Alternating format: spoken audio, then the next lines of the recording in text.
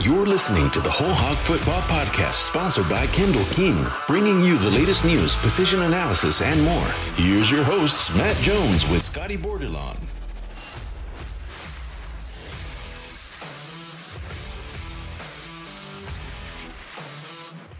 It's the end of the regular season. Kind of hard to believe that the season goes by so fast. It's this way every football year, it seems. The Razorbacks will play Missouri on Friday afternoon, 2:30 kickoff on CBS.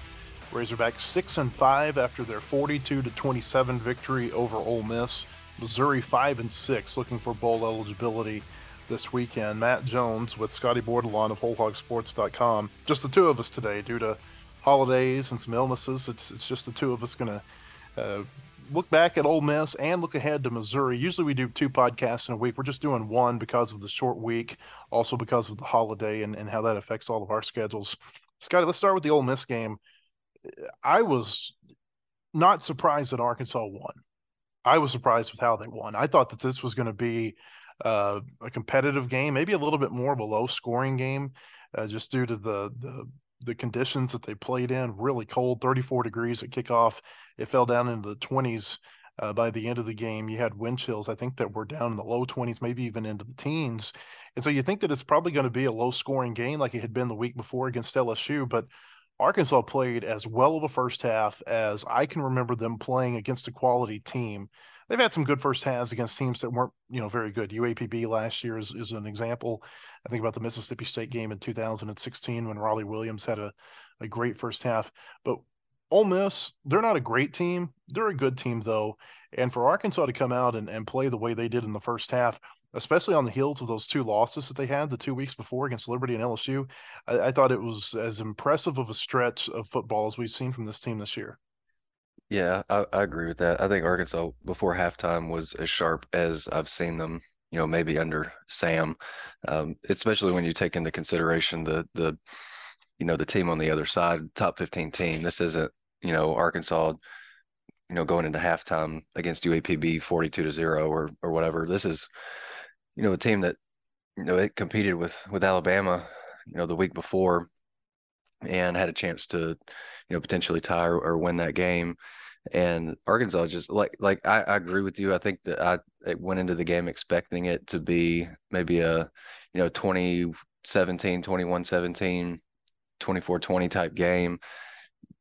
But, that I think my thinking and when it comes to that was I just didn't know, how sharp or how in tune with everything KJ was going to be. And he was really good. And, Arkansas started that game and they couldn't get anything going with the ground or going with the run game. And I think Arkansas really set the tone in that game with, a couple big pass plays to Trey Knox. And then Matt Landers made two terrific touchdown grabs, like one in traffic and then one over the shoulder. And, after that, Arkansas's run game really took over and Rocket was phenomenal. With the passing game was kind of the tone setter early. And then, when Arkansas got Ole Miss's defense on its heels, it just really didn't know what to do at that point. But I think Arkansas being able to soften up a defense with the pass, man, that's a complete turnaround from what we'd seen in previous weeks. And I mean, you just can't, like Sam was saying after the game, like, man, it's good to have KJ back. And he's exactly right. Like it got the offensive morale back up. They started clicking for the first time, maybe since the Auburn game or late in the BYU game. Best Arkansas has looked on offense, especially in the first half, and then defensively they were phenomenal in the first half. Just great complimentary football all the way around. It was one of the more entertaining first halves that I've seen in a really long time. I just think it shows you the value of KJ Jefferson, and I said this, multiple times the last couple of weeks. I think that if he's healthy, they beat Liberty, and I think if he's healthy and he can play, they beat LSU because of the way their defense held those two teams in check. And you look back at this season, who knows how the Mississippi State game might have gone had Jefferson been able to play in that game. Arkansas moved the ball against Mississippi State. They just couldn't score in the red zone, and they had a couple of turnovers, and turnovers are pretty uncharacteristic when Jefferson's at quarterback.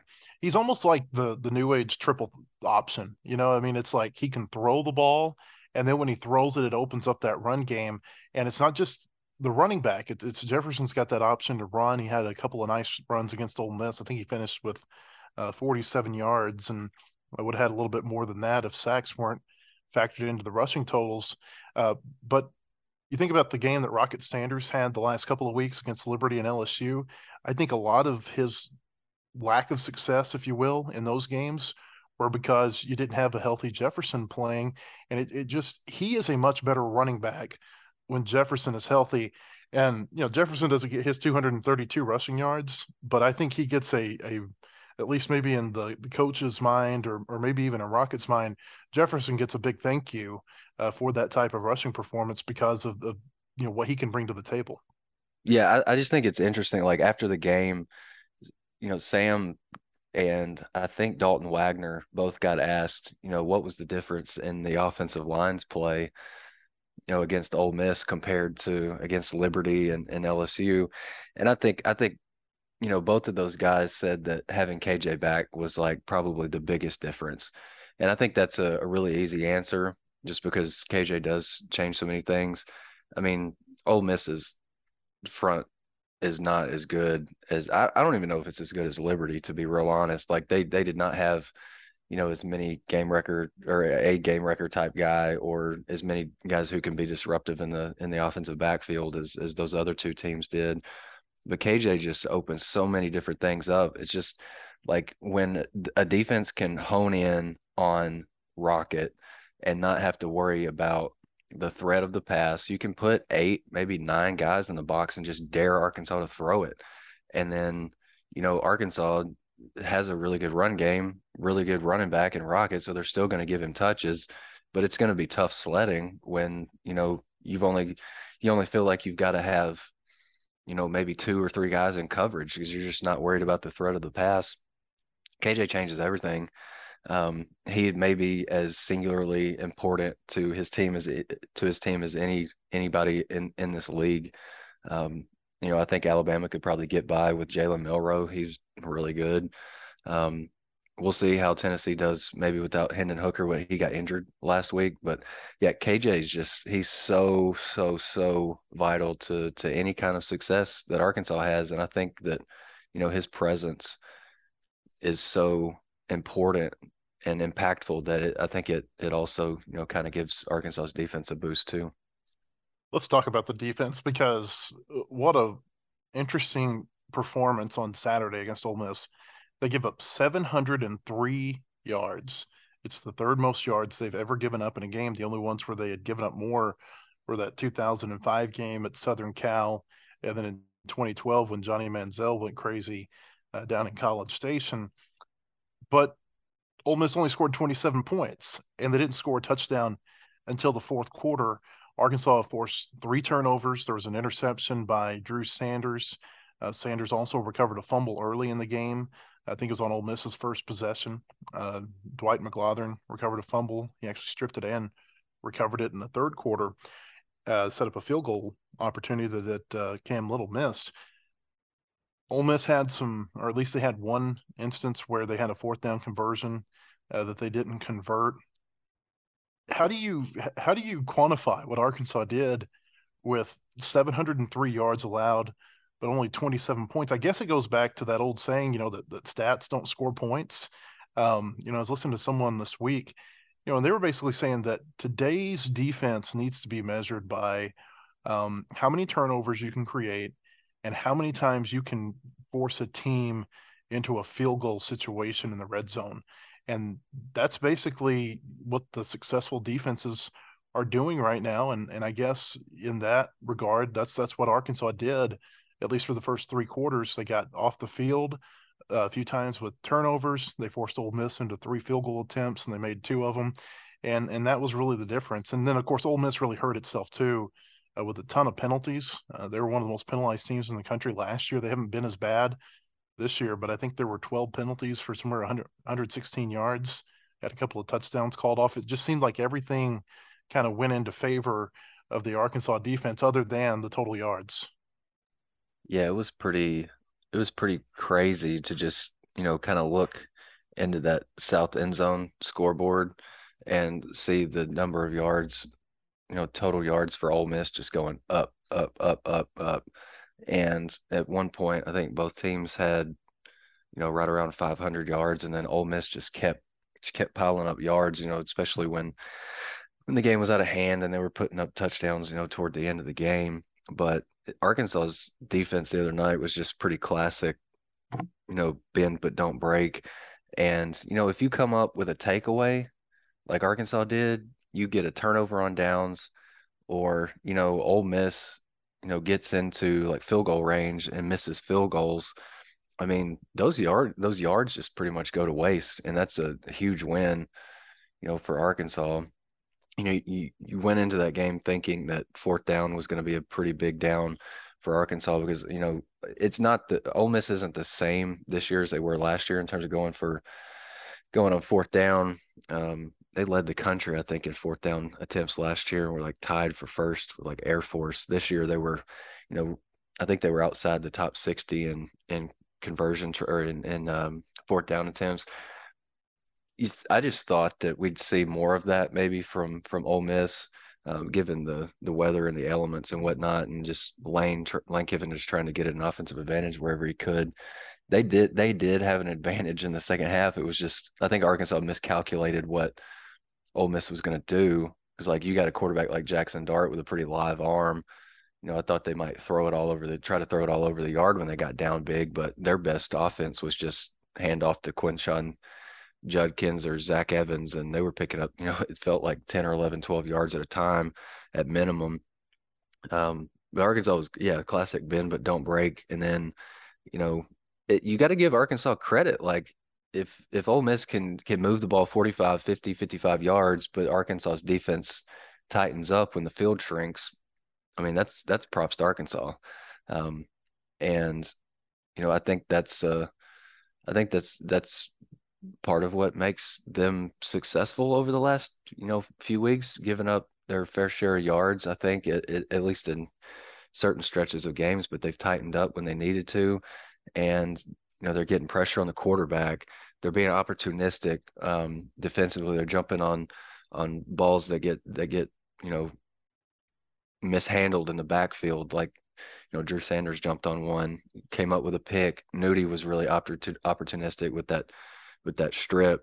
I just think Arkansas's defense right now is kind of wired to be really opportunistic with those, turnover worthy plays or throws from opponents, and it's paying big dividends. And when Arkansas's defense or offense is humming like it was last week, that's where you create separation in games and kind of put teams away quickly.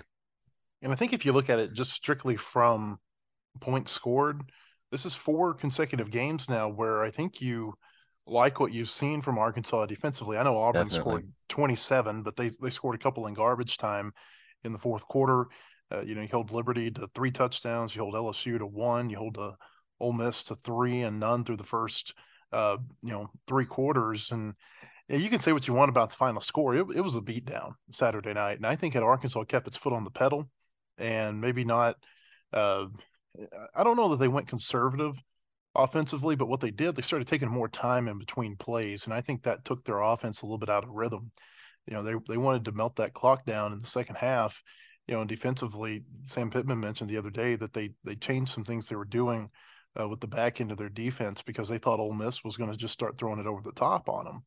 And that opened up some run lanes. And I think they were a little surprised with how willing Ole Miss was to continue to run the ball, even though they were down by 36 points, 30 points, 22 points, whatever the case might have been.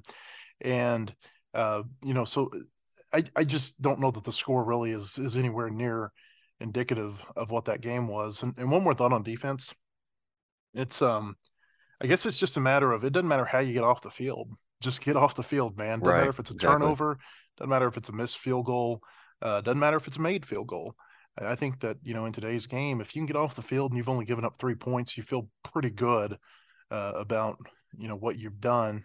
Depends on the game. I mean, it depends on the game. Give up a field goal in a 13-10 game like LSU, that's a little bit different. But they're finding ways to get off the field.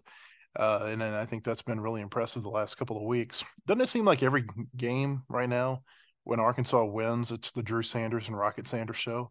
I mean, do you think back to early in the season It was that way a lot of times, and it was that way again Saturday night. Rocket goes for 232. He has, I think close to 20 or 30 yards receiving to go on top of that. And then Drew Sanders he just balled out 10 tackles, had a tackle for loss, had a fumble recovery, had an interception. And, both of those guys were kind of in the news this week for awards. Drew Sanders is one of 5 finalists for the Butkus Award. We think that he's the first Razorback who's ever been a finalist for the Butkus Award, going back to 1985. They've had some semifinalists before, Samuel Djibutu and Grant Morgan, but I don't think they've ever had a finalist. And then it was a little bit of a surprise this week, I thought, Scotty, to see that Rocket Sanders was not one of the 10 semifinalists for the Doak Walker Award. You say what you want about who the favorites ought to be. Probably Blake Corum up at Michigan is going to be a runaway winner for the Doak Walker. But when you see Quinshawn Judkins on the Doak Walker semifinalist list, and Rocket Sanders has essentially the same stats, just not as many touchdowns, I think that's a little bit of surprise. Yeah, it was it's a big surprise. I mean, Rocket's been he's been one of the 10 best backs in the country this year, hands down. And he's, at times he has literally fueled Arkansas's offense. He's been phenomenal. However many 100-yard games he's got, like there was it's kind of been special to watch. Like he's having a season where we're literally, for at least for a little while, probably a 3 or 4 week stretch where we're comparing his numbers to Darren McFadden, 14, 15, 16 years ago. Like he's been that good this year. And I just don't understand the thinking of like not having him at least in the conversation for that award. It's pretty mind blowing. I'm kind of at a loss for words in terms of that. But like Drew Sanders the other night was really good. The pick that he had was the first of his career. And I asked him about it after the game. I asked him if it was the first pick because I thought it was, but just wanted to double check with him because who better than him to ask if it was. But huge smile came to his face, and Bumper after the game too was like, linebackers, they kind of give each other hell all the time because, you watch them in pregame warmups and in practice and stuff like that. And they're like, Michael Scherer always does this drill where, he's standing like, it feels like 6 feet in front of those guys. And he's just like firing fastballs right at their face. And sometimes you see a lot of balls hit the ground. And I know Drew was a little bit farther than 6 feet away from Jackson Dart when he caught that pick, but it was a fastball, maybe 12 to 15 feet away, it felt like, and really good hands. And I thought it was great. Like Bob after the game asked Drew, was like, man, you looked really natural, catching that ball and then, running afterwards with the ball in your hands. I think he had like a 13-yard return. And he was asking Drew if, he played, if he played much with the ball in his hands in high school and stuff. Drew was a 5-star athlete coming out of Denton Ryan and wrote a feature story about him early in the year. He did, his high school coach, Dave Hennigan, said he was a generational type athlete. They put him, lined him up at shotgun, and it was either Drew Sanders or Billy Bowman at OU that were going to touch the ball on just about every play for Denton Ryan. And then Drew went over to the other side of the ball, and he was a game wrecker on defense. Like he's a special kid. And I think Bumper is really, really happy that, he's had a running mate, of the caliber of Drew, the year after that, he was playing with 2 guys that really had great noses for the football, and Hayden Henry and Grant Morgan. So, Drew's been phenomenal this year. He's very deserving of being up for the Butkus Award. Who knows if he'll win it, but he's very deserving of being in that conversation. Yeah, it seems like that's kind of become the Georgia linebacker invitational here lately, and they've got another linebacker who's a finalist this year who just may go away with it. Sanders, by the way, I think he's like top 2-round pick right now on a lot of draft boards. He seems to me like the prototype pass rusher, slash, run blitz guy in the league right now, right? Like he's 6'5", got great speed. Kind of my only concern with him is that, he's not a incredibly sure tackler against athletes in space. And I think his missed tackles numbers are kind of up, but that's also too just a product of him, like he's in position to make tackles a lot, which is good. I think there's just got to be, I think, a little bit, you got to be a little bit more of a short tackler, and finish those plays. But I mean, to lead this team, well, he's first or second in tackles this year. He's been terrific. If he was to, have a little bit of a lower missed tackle rate, I mean, I wouldn't be surprised if he had like maybe 10 or 15 more tackles to that total instead of missed tackles. He could be, he might be the front runner for this award, to be real honest. I mean, because he does everything else so well. He's got a pick to his credit now. One of the league's best in terms of sacks and tackles for yards and that kind of thing. He's been really fun to watch. Yeah, well, he is number one in sacks. He's got a half sack more than Will Anderson, also number one in the league in forced fumbles. He's almost like that shortstop in baseball, who has a lot of errors, but they have a lot of errors because they can get to a ball that not a lot of other players can get to. Yeah, kind of like Casey Martin several years ago. I think he caught a lot of grief for that. I was even thinking about like a Jalen Battles. He had a lot of errors this year for the Razorbacks, but it's also because he had such great range to be able to get to a ball in the hole. It's a similar way with this linebacker. Like you were saying, he can get in position to make plays that maybe not a lot of other players his position can do. The Whole Hog Football Podcast is sponsored by Kendall King, design, displays, signage, kendallking.com. That's KENDALKING.com. The Kendall King Group family of companies plays to win, just like our hogs. We know how demanding retail marketing is today. From digital omni-channel creative services, through in-store signing and displays, and finally to social influence, we've got you covered.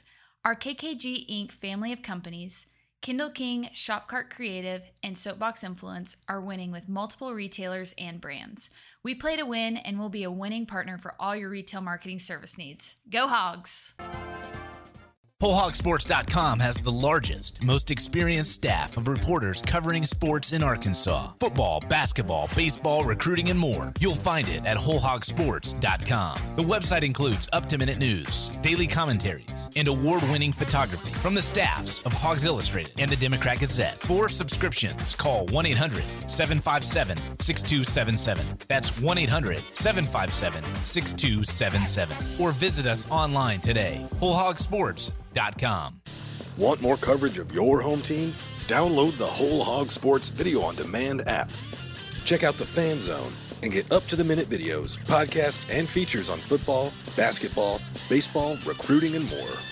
Search for Whole Hog Sports on Apple TV, Roku, and Amazon Fire at home. And take it with you on the go by downloading it for your mobile device in your app store. The Whole Hog Sports Video on Demand app. Get it today. Welcome back to the Whole Hog Football Podcast. Arkansas goes to Missouri on Friday. It's a 2:30 kickoff on CBS. The Razorbacks trying to get to their 7th win. They are bowl eligible, and we'll talk about the bowls here in just a minute. But for Missouri, they're trying to get to bowl eligibility. Another thing about this game that I find kind of interesting, Scotty, is that this is another week where Sam Pittman is matched up against one of these coaches who he came into the league with in 2020. And you look at his record right now against every other coach in the league. He has a winning record against two coaches, against Lane Kiffin and against Mike Leach, who he came into the league with. And if they win this week in Columbia, he would have a winning record against Eli Drinkowitz. I don't know, I'm not saying that Sam Pittman's the greatest coach in the SEC, but I do think it shows that it's just maybe another feather in the cap, what he's been able to do at Arkansas. The fact that he has maybe brought Arkansas along quicker than the other coaches who came in with him. And when you look at where Arkansas was when he came in versus where these other programs were, I think that's really quite an accomplishment. Sam is just, he's kind of walking proof that if you give a guy who knows ball and is a pretty good motivator, like he can get his team in time to be really, really competitive.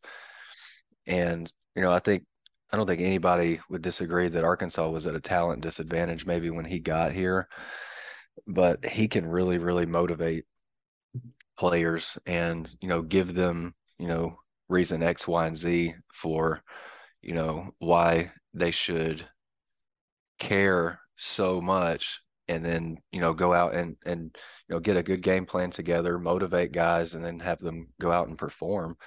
And I think Sam is one of the best in the league at doing that. I'm not saying he's maybe best coach in the league. I mean, there's lots of really good football minds in the league, really good motivators too. But I think Sam, he's in the same vein as like some of the guys that you would consider, the very best in the league. And,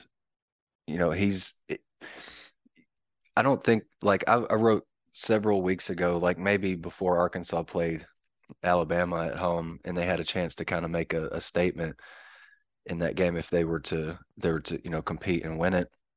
But Arkansas, just with Sam, like, they're like the days of them stepping on the field and feeling like they don't belong, or they're outclassed in every single aspect of the game, those days are over. And Sam's a huge reason for that.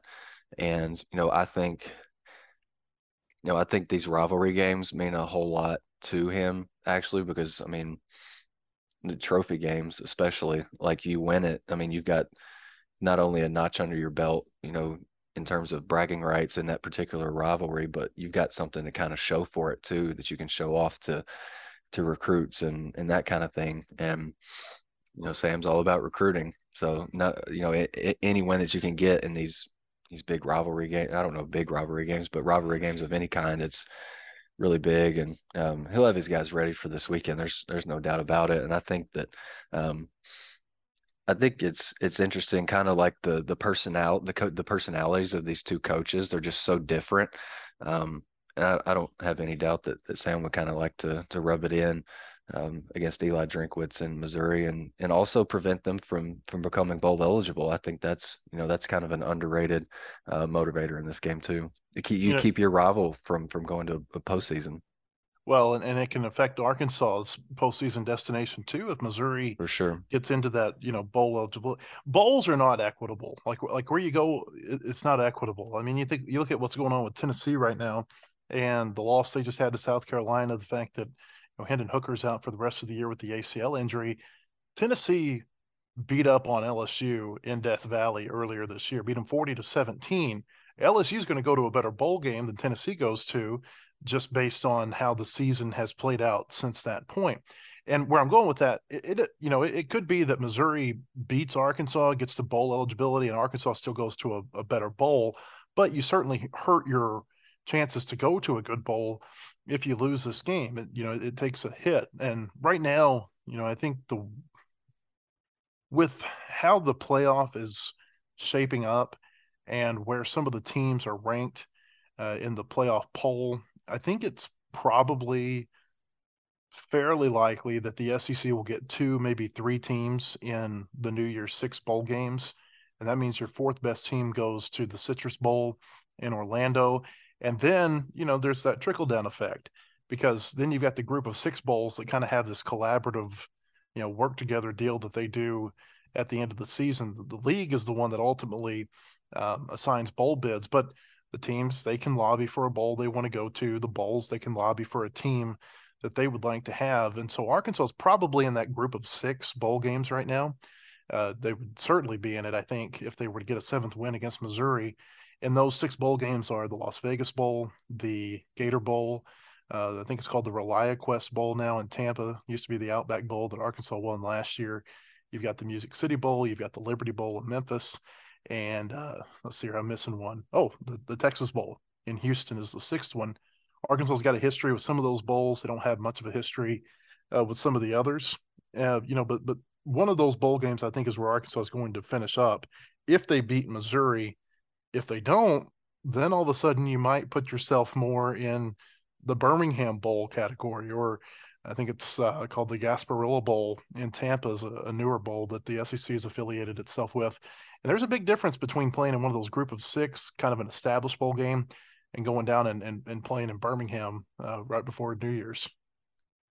Yeah, there's a really big difference. And I think, if you look at kind of the big picture, like Arkansas would travel, I think, really well to Nashville.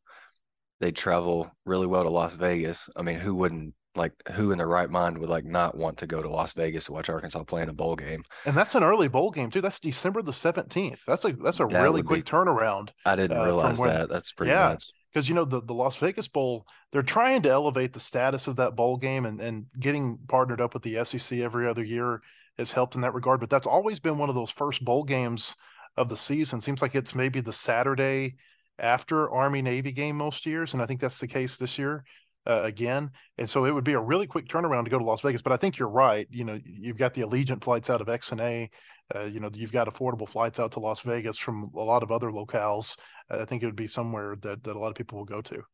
Yeah, and it's like, no offense to the other bowls, but like Arkansas would obviously travel really well to that Texas Bowl, but I think there would be a ton of excitement for that Las Vegas Bowl just because it's like a unique place for a bowl. That Arkansas they haven't played out there in a long time, right? Like, if I'm not mistaken. So I think it's just like the uniqueness of those games.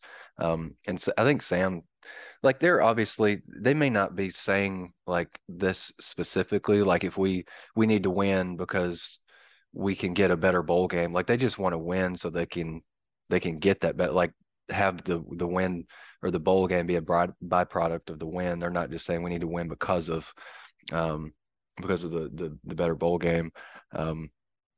But I think it's been an interesting year for Arkansas, and probably not the year, like even players have said this, like it's not been the year that probably a lot of people imagined.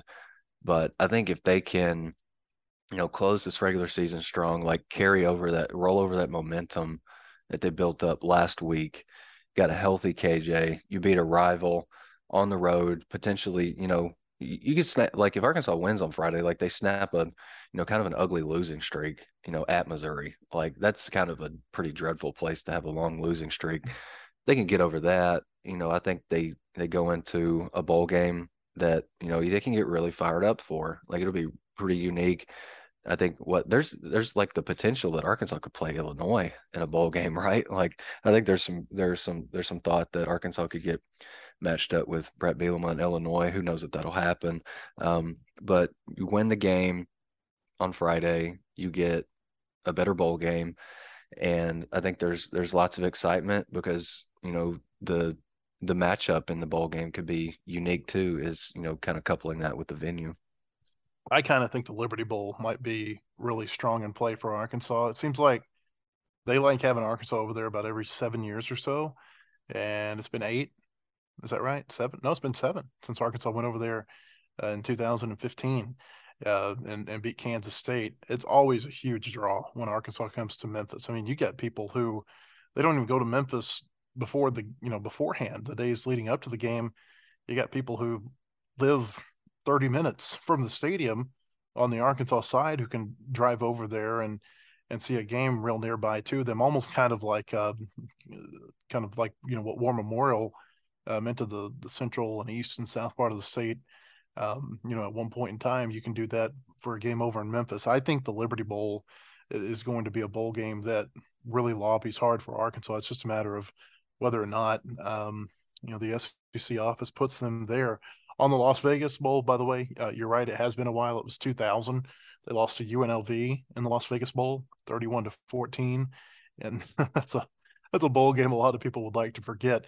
The big difference between the Las Vegas Bowl now and the Las Vegas Bowl then is that it used to be played at UNLV's home stadium on campus, or I think might have not been on campus, but it was the home stadium for UNLV. Now the Las Vegas Bowl is going to be played in Allegiant Stadium, the $1.9 billion home of the Raiders. Completely different deal. Huge. Makes the whole thing different. Makes it totally different. Absolutely. I mean, it's now all of a sudden it puts that game on par maybe with like the Texas Bowl that gets played in NRG Stadium in Houston or some of these other bowl games. It totally changes the feel of a bowl game when you've got a nice venue like that, and especially an NFL stadium. Some quick thoughts here on Missouri before we get to predictions. Missouri offensively, they've been pretty challenged this year. You look at their scoring offense, their passing offense, their rushing offense. All of those are in the bottom 5 in the SEC. I think they rank 10, 11, and 12 in those respective categories. Defensively, they've been pretty good this year, especially against the run, but they've had some lapses against the run. Kansas State had a nice day running the ball against them. Florida did. Tennessee a couple of weeks ago ran for 7.1 yards per carry. And so while they have been really good defensively against the run, some teams have shown the ability to move them off of the line of scrimmage, Scotty, and this is going to be a really nice challenge, I think, for Arkansas this week. Okay, you've kind of reestablished yourself against Ole Miss. Now can you go up and do it against a Missouri team, that you're going to be expected to beat? Yeah, very winnable game for Arkansas, I think. But like you said, it's going to be a challenge. No, because I think I've said like several times during our prediction segment when we're trying to pick a game when Missouri's playing somebody at home, and I'm like, well, I think the visiting team might win or is probably going to win, but Missouri just seem to compete really, really well at home. Like they had Georgia on the ropes, and if not for Georgia being Georgia and just having superior alien like athletes like everywhere on both sides of the ball, like they lose that game. Missouri competes pretty well at home, and I think they're one of those teams that, like Matt, you alluded to, like with their run defense, I think they're a completely different team home and away, and that's not uncommon. I don't feel like for a lot of college teams, like you're not going to be at your best all the time on the road, but I mean, you feel you've got that comfortability of being at home, and you just play just a little bit more maybe instinctively when you're at home because you're in familiar surroundings. But I think this is a really tough game for Arkansas just because Missouri's defense is pretty solid. Offensively, I think kind of a big deal in this game is it doesn't sound like Barrett Bannister is going to play for Missouri. That was I was seeing some tweets from Dave Matter who covers Missouri. Missouri players were talking like Bannister wasn't going to play, and Sam on Monday called Bannister, Mr. Third Down. Like he's second on the team in catches with 37, and 17 of those catches and 208 of those yards have come on third down alone. So he can be kind of a difference maker that can help Missouri sustain drives on offense. They don't have him. I mean, it's kind of like they've got who is their top receiver is Dominic Lovett. And it's just kind of just him outside of Bannister in that receivers room. So yeah, it'll be interesting to see if Missouri maybe leans on their run a little bit more and maybe takes a little bit of pressure off the quarterback. Missouri's got the third worst passing game in the SEC. And yeah, so I think could obviously, like coming into this week, I couldn't have told you who their quarterback was. Could not. Brady Cook. And he became their starter last year, I think, in their bowl game loss to Army. But it's the third worst passing game in the league, and it's not because he doesn't get good protection. I mean, they're one of the teams that gives up the fewest sacks, per passing attempt. But boy, they've just had a lot of challenge with their receivers, and so I think anytime you take a receiver like Bannister, who, by the way, if you don't know, he grew up in Fayetteville. He's the grandson of Harold Horton, the nephew of Tim Horton. And playing Arkansas always means a lot to him. You take someone like that out of the roster or out of the lineup in the receiving game, and I think it makes a pretty poor receiving game or a pretty poor passing game, potentially even worse. Prediction time now. Several rivalry games, of course, this week around the SEC. We'll start Thursday night, Thanksgiving. The Egg Bowl is back on Thanksgiving. Mississippi State goes to Ole Miss. Scotty, it feels like this could be a really high-scoring game. Yeah, I think so too. And I just, like after seeing Ole Miss last week, I wasn't exactly sure what to think about this game. But I think you're right. Like points are going to come fast and furiously. If I had to guess, I'm probably going to give the edge to Ole Miss just because they're at home. They're just the winner, obviously, really, it might be just whichever team has like the fewest boneheaded mistakes, like in big moments. And I'm not, both of these teams can be kind of undisciplined at times. So I think it could come down to like whichever receiver who scores a touchdown doesn't act like he's peeing on a pylon. Like it might come down to one of those type things. Well, what I was going to say is like this game's had a lot of undisciplined moments in it throughout the years between Mississippi State and Ole Miss. We saw when Arkansas went down to Starkville that Mike Leach was more willing to run the ball than he had ever been before. And I think that's where you can hurt Ole Miss is running the ball on them. But I think Mississippi State is pretty susceptible to stopping the run as well. I think it's just a toss-up. And you throw the fact that there's such a short turnaround for both of these teams into the equation. I think that's a factor too, why I think there's probably going to be a lot of points scored. I'll probably go with Ole Miss, just the fact that they're at home, but I wouldn't be surprised to see Mississippi State go into Oxford and win that game. You've got the Iron Bowl this week. Alabama hosting Auburn. This feels like a game where Cadillac Williams is coaching for kind of his career. If he can take Auburn into Tuscaloosa and pull off, one of the big upsets, if not the biggest upset of the SEC season, I don't know how Auburn doesn't keep him in that job full time. Yeah, I think that's a good point. Like he's taken Auburn into this game, total backs against the wall, us against the world. They're playing with kind of this desperation, all this great emotion, and Alabama's just playing with better players, like just easily. I've got Alabama. I think they might win by a couple scores, maybe 2 touchdowns. Yeah, I think Alabama's probably going to win big, but I've been really impressed with how Williams has gotten Auburn's mindset. Same here. He coaches with he coaches with a lot of emotion on the sideline, and it's pretty fun and refreshing to see that. It's raw and it's real. He cares a lot about that job. You just see this so many times with people who, when they get into a job where it really means something to them, you see the players react. I think it's no different than what we've seen here in Arkansas with Pittman.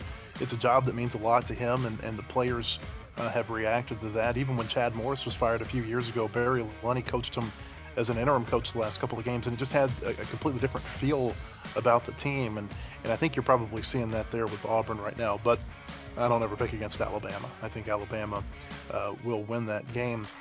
Georgia hosts Georgia Tech this week. I think the betting line is 35. Scotty, can the Bulldogs cover? That's crazy. I don't know. I think Georgia. It might be a game Georgia gets up big, and they're they pull the plugs. They're just they're trying to get to Atlanta healthy. I think Georgia wins big. I think that this is a game. I think there are certain games that mean more to programs, and I think this is a game where Georgia really loves the fact that it can, not only keep its finger down on, quote, little brother there in the state, but, just smash them every year. And it seems like every year that Kirby Smart has taken his team up against Georgia Tech, or at least since they got really good, it's just been kind of a bloodbath, and I think it'll probably be that way this week. Lots of SEC, ACC matchups on Friday night. Florida will go to Florida State. The Seminoles ranked 16th this week in the playoff poll. Yeah, I think I like Florida State in that game. Like, I just don't know where Florida's program is going right now, especially, Florida opens the season with a big win at home against Utah. Kind of felt like they lucked out in a way in that game because the quarterback just, threw a ball in traffic and, with like tons and tons of pressure on him. And then to lose at Vanderbilt the way that they did last week, I have no idea if there's any belief in Billy Napier, their coaching staff, what they're doing, what they're building. I know Florida fans are probably fed up already. Like, that's just, it's almost, to be real honest, almost inexcusable to lose to Vanderbilt when you're a program like Florida, like that's got the history that they do, the tradition. It was pretty stunning. I think Florida State probably wins by double digits. I just don't know that Florida's got the fight in them right now. Because if they did have fight last week, it would have come out, and those big moments when they were on the ropes against Vanderbilt, but I just didn't see it. They're just wildly inconsistent. I mean, they beat South Carolina by 32 points the week before, and South Carolina goes back home and they beat Tennessee. So I think it's just one of those deals with Florida. You just never know what you're going to get. Big key, I think, in this game, number one, the fact that it's in Tallahassee. Number two, I believe Florida has won 3 straight over Florida State. And I think Florida State's a pretty good team this year. I've been kind of beating that drum since I watched them play against LSU. I think they probably will win this one. South Carolina, as we mentioned, coming off the big win over Tennessee, they go to 8th-ranked Clemson. I don't think that Spencer Rattler's going to have another out-of-body experience like he did last week again. Could be totally wrong because, I thought Tennessee was legit, and then he throws for like more touchdown passes in one game than he had in every other SEC game combined. Clemson's been a little bit suspect because their quarterback situation has not been exactly the smoothest thing this year, so maybe there's an outside chance, but I can't see Spencer Rattler stacking otherworldly games on top of each other. Uiagalelei got benched during the game against Clemson, but I think he's played pretty well other than that this year. Here's the deal with South Carolina for me. Under Shane Beamer, they have been terrible on the road. I mean, just downright terrible. We mentioned the 32-point loss at Florida. We saw what they looked like here in Arkansas earlier this season. You look at last year, the point differential between their games on the road and their games at home it was as big as I can ever remember being for a team. They've just gotten it handed to them a lot of times on the road. And Clemson, even though it's a really, really minute chance, they still have that outside chance of eking their way back into the playoff. I think they win that one pretty handily. Louisville, 25th in the playoff poll this week, goes to Kentucky. The Wildcats, they had a decent showing, I guess, for the standards of playing against Georgia last week, only losing by 10, but that offense is really struggling. Yeah, it really is. I'm not sure what to make of Kentucky anymore. I mean, that's a team that's lost, it looks like 5 of their last 7 games. And, I think the injury, like Will Levis got hurt in that Ole Miss game at Kentucky, or at Ole Miss, back in early October. And I think that kind of dampened their season a little bit. And that offense has just not been right since. Like, they haven't scored more than 27 points in any game after that, and they hung 31 or more in 3 of their first 4 games. Like, their offense is just a little bit out of sorts, it seems. Like, I know Georgia's going to pound you into submission defensively, so only scoring 6 against them was not all that unexpected. But they just lost to Vanderbilt too, and couple that with a kind of not, I want to say a beatdown, but they were just suffocated on offense against Georgia. I think I've got Louisville in that game. I don't believe in that Kentucky offense whatsoever. It's been a little bit of a resurgent season for Louisville under Scott Satterfield. I think he was kind of on the hot seat early in the year. They've turned it around. They're 7-4. In the past few weeks, they've beaten Wake Forest and North Carolina State really handily. And again, kind of like that Florida State series, Kentucky's won 3 straight over Louisville. And I think that this is a good opportunity for Louisville to go in there and end that losing streak. And I think they do it. A game that I think has become a little bit interesting in the past 5 or 6 days is Tennessee playing Vanderbilt to end the season. Tennessee, of course, without their starting quarterback, Hendon Hooker.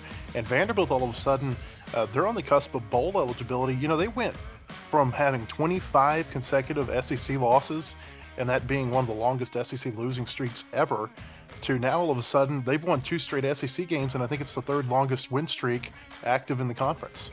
Yeah, that's pretty crazy.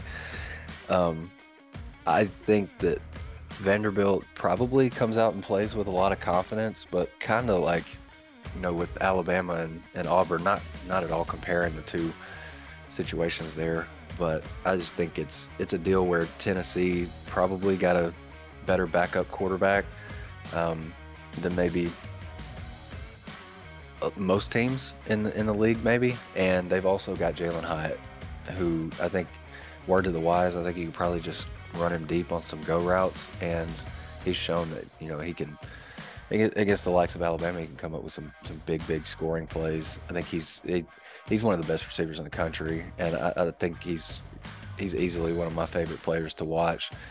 He can catch contested balls, he can run by guys, he's got really good size and speed and big catch radius. I think if they get him involved, I think it could be a runaway for Tennessee even without Hendon Hooker. Vanderbilt's defense has not been very good this year, and as much as I want to believe that Tennessee going into Nashville can be a trap game for the Volunteers, The last 2 weeks that Vanderbilt's won, they've been against, pretty offensively challenged teams from Kentucky and Florida. I just think Tennessee's got too many athletes on the field, and I think that they win that game. One other game in the SEC this week, LSU plays Texas A&M. We'll ignore that. We think LSU will beat Texas A&M. And so now we go to Arkansas and Missouri at Faurot Field. It's always been a really weird game when Arkansas goes to Columbia. There have been some big comebacks by Missouri up there. In fact, almost every game that Arkansas has played up there since the Razorbacks came into the SEC has included a double-digit comeback by Missouri to win. The only time that didn't happen was in 2018 when the Tigers won 38-0 to end the first 2-10 season under Chad Morris. Scotty, where do you think this goes? You think the Razorbacks can go into Columbia and get that 7th win? I really do, and I think if Arkansas had lost last week against Ole Miss, I wouldn't feel as confident picking Arkansas to win, but I think they built up some pretty good momentum, and just KJ Jefferson's presence, I think, is just everything, especially for the offense. Like, you go into a game thinking that you can put points on the board, and then at that point, it's just, can our defense get enough stops? And right now, outside of the fourth quarter against Ole Miss, which is, whatever, Arkansas pulled the plug seemingly at that point. Like, you feel pretty good about Arkansas on both sides of the ball, and then it just kind of comes down to your special teams, not being a kind of a sore spot, for Arkansas. KJ Jefferson has been great on the road in his entire career. I think he's thrown like 16 touchdowns against 1 pick. And this year he's completed 70% of his passes for 600 yards in 2 road games. And Arkansas is 2-0 in those games. I just think he gives them a really good chance to win, pretty much anytime they play on the road, maybe against, outside of Georgia and maybe Alabama. I think Arkansas can go win on the road anywhere in the league if they've got a healthy KJ. I have a similar thought to you in that because Arkansas won last week, now the pressure's off, and you can go play loose, you can go play, have fun, because you're going to have another game after this. For Missouri, there can be some of that, tightness that goes into play this weekend playing against Arkansas. I think all the pressure is going to be on Missouri, even though, it's the team that's got the worst record because they're the team that are at home. They're the team that has to win this game to get bowl eligible. I think Arkansas's offense is going to be able to put up some points against Missouri. I don't know how it'll happen. I'll be interested to see if Missouri can slow down the Arkansas run game. I'm sure they'll slow them down, comparable to what Ole Miss did last week. But how much can they slow the run game? And, Arkansas, how do you move the ball? Are you moving the ball, with Rocket Sanders? Or are you moving the ball through the air? Are you moving the ball with KJ Jefferson on quarterback keepers? It'll be really interesting to me, or it'll be interesting to me to see what Arkansas's game plan is. I think the key for Arkansas is the fact that Missouri has not been very good offensively this year. It's a team that really struggles to score points. And again, Arkansas gave up 703 yards to Ole Miss last week. But when you look at the scoreboard has improved a lot defensively over the last 4 weeks. And I think that's the difference. I think Arkansas can go into Columbia and win. And we mentioned the motivational factors. Don't forget that you have a ton of Missouri people who are on this Arkansas staff, whether it be Barry Odom, Michael Scherer, some people who are, more in like the support staff roles who have come down from Missouri as well. Even Sam Pittman used to be an assistant coach at Missouri. And I think that anytime you go back to a place like that, there's a motivation. The coaches aren't the ones playing, but I think there's kind of this feeling that, comes about in the locker room that, hey, we want to go play well for Barry Odom because we know how things ended for him here in Columbia a few years ago. We want to go play well for Michael Scherer because, we love him. He's our linebackers coach, and this is a game that means a lot to him. And so I think there's a lot of motivational factors there for Arkansas that they can kind of hang on to this week. Not only that, but winning one of these trophy games when they've lost their other 2 trophy games this year to Texas A&M and LSU by a combined 5 points. So you've got Arkansas and Missouri, 2:30 Friday on CBS. Come to our website, wholehogsports.com. Before, during, after the game, you can read all of our coverage from football, also basketball. We're bringing you plenty of coverage right now from the Maui Invitational. We'll be back with a Whole Hog Football Podcast next week to recap the Missouri game. Also, we'll have a little bit better feel, I think, by then about the bowls and kind of try to give you a clearer picture of where we think Arkansas might end up playing game number 13. For Scottie Bordelon, I'm Matt Jones. We appreciate you joining us. Hope you have a happy Thanksgiving, and we'll see you next week. Proceeding has been a production of WholeHogSports.com. Look for our latest podcasts on Apple, Spotify, or your favorite podcast store. And visit us anytime at WholeHogSports.com for the latest news and commentary.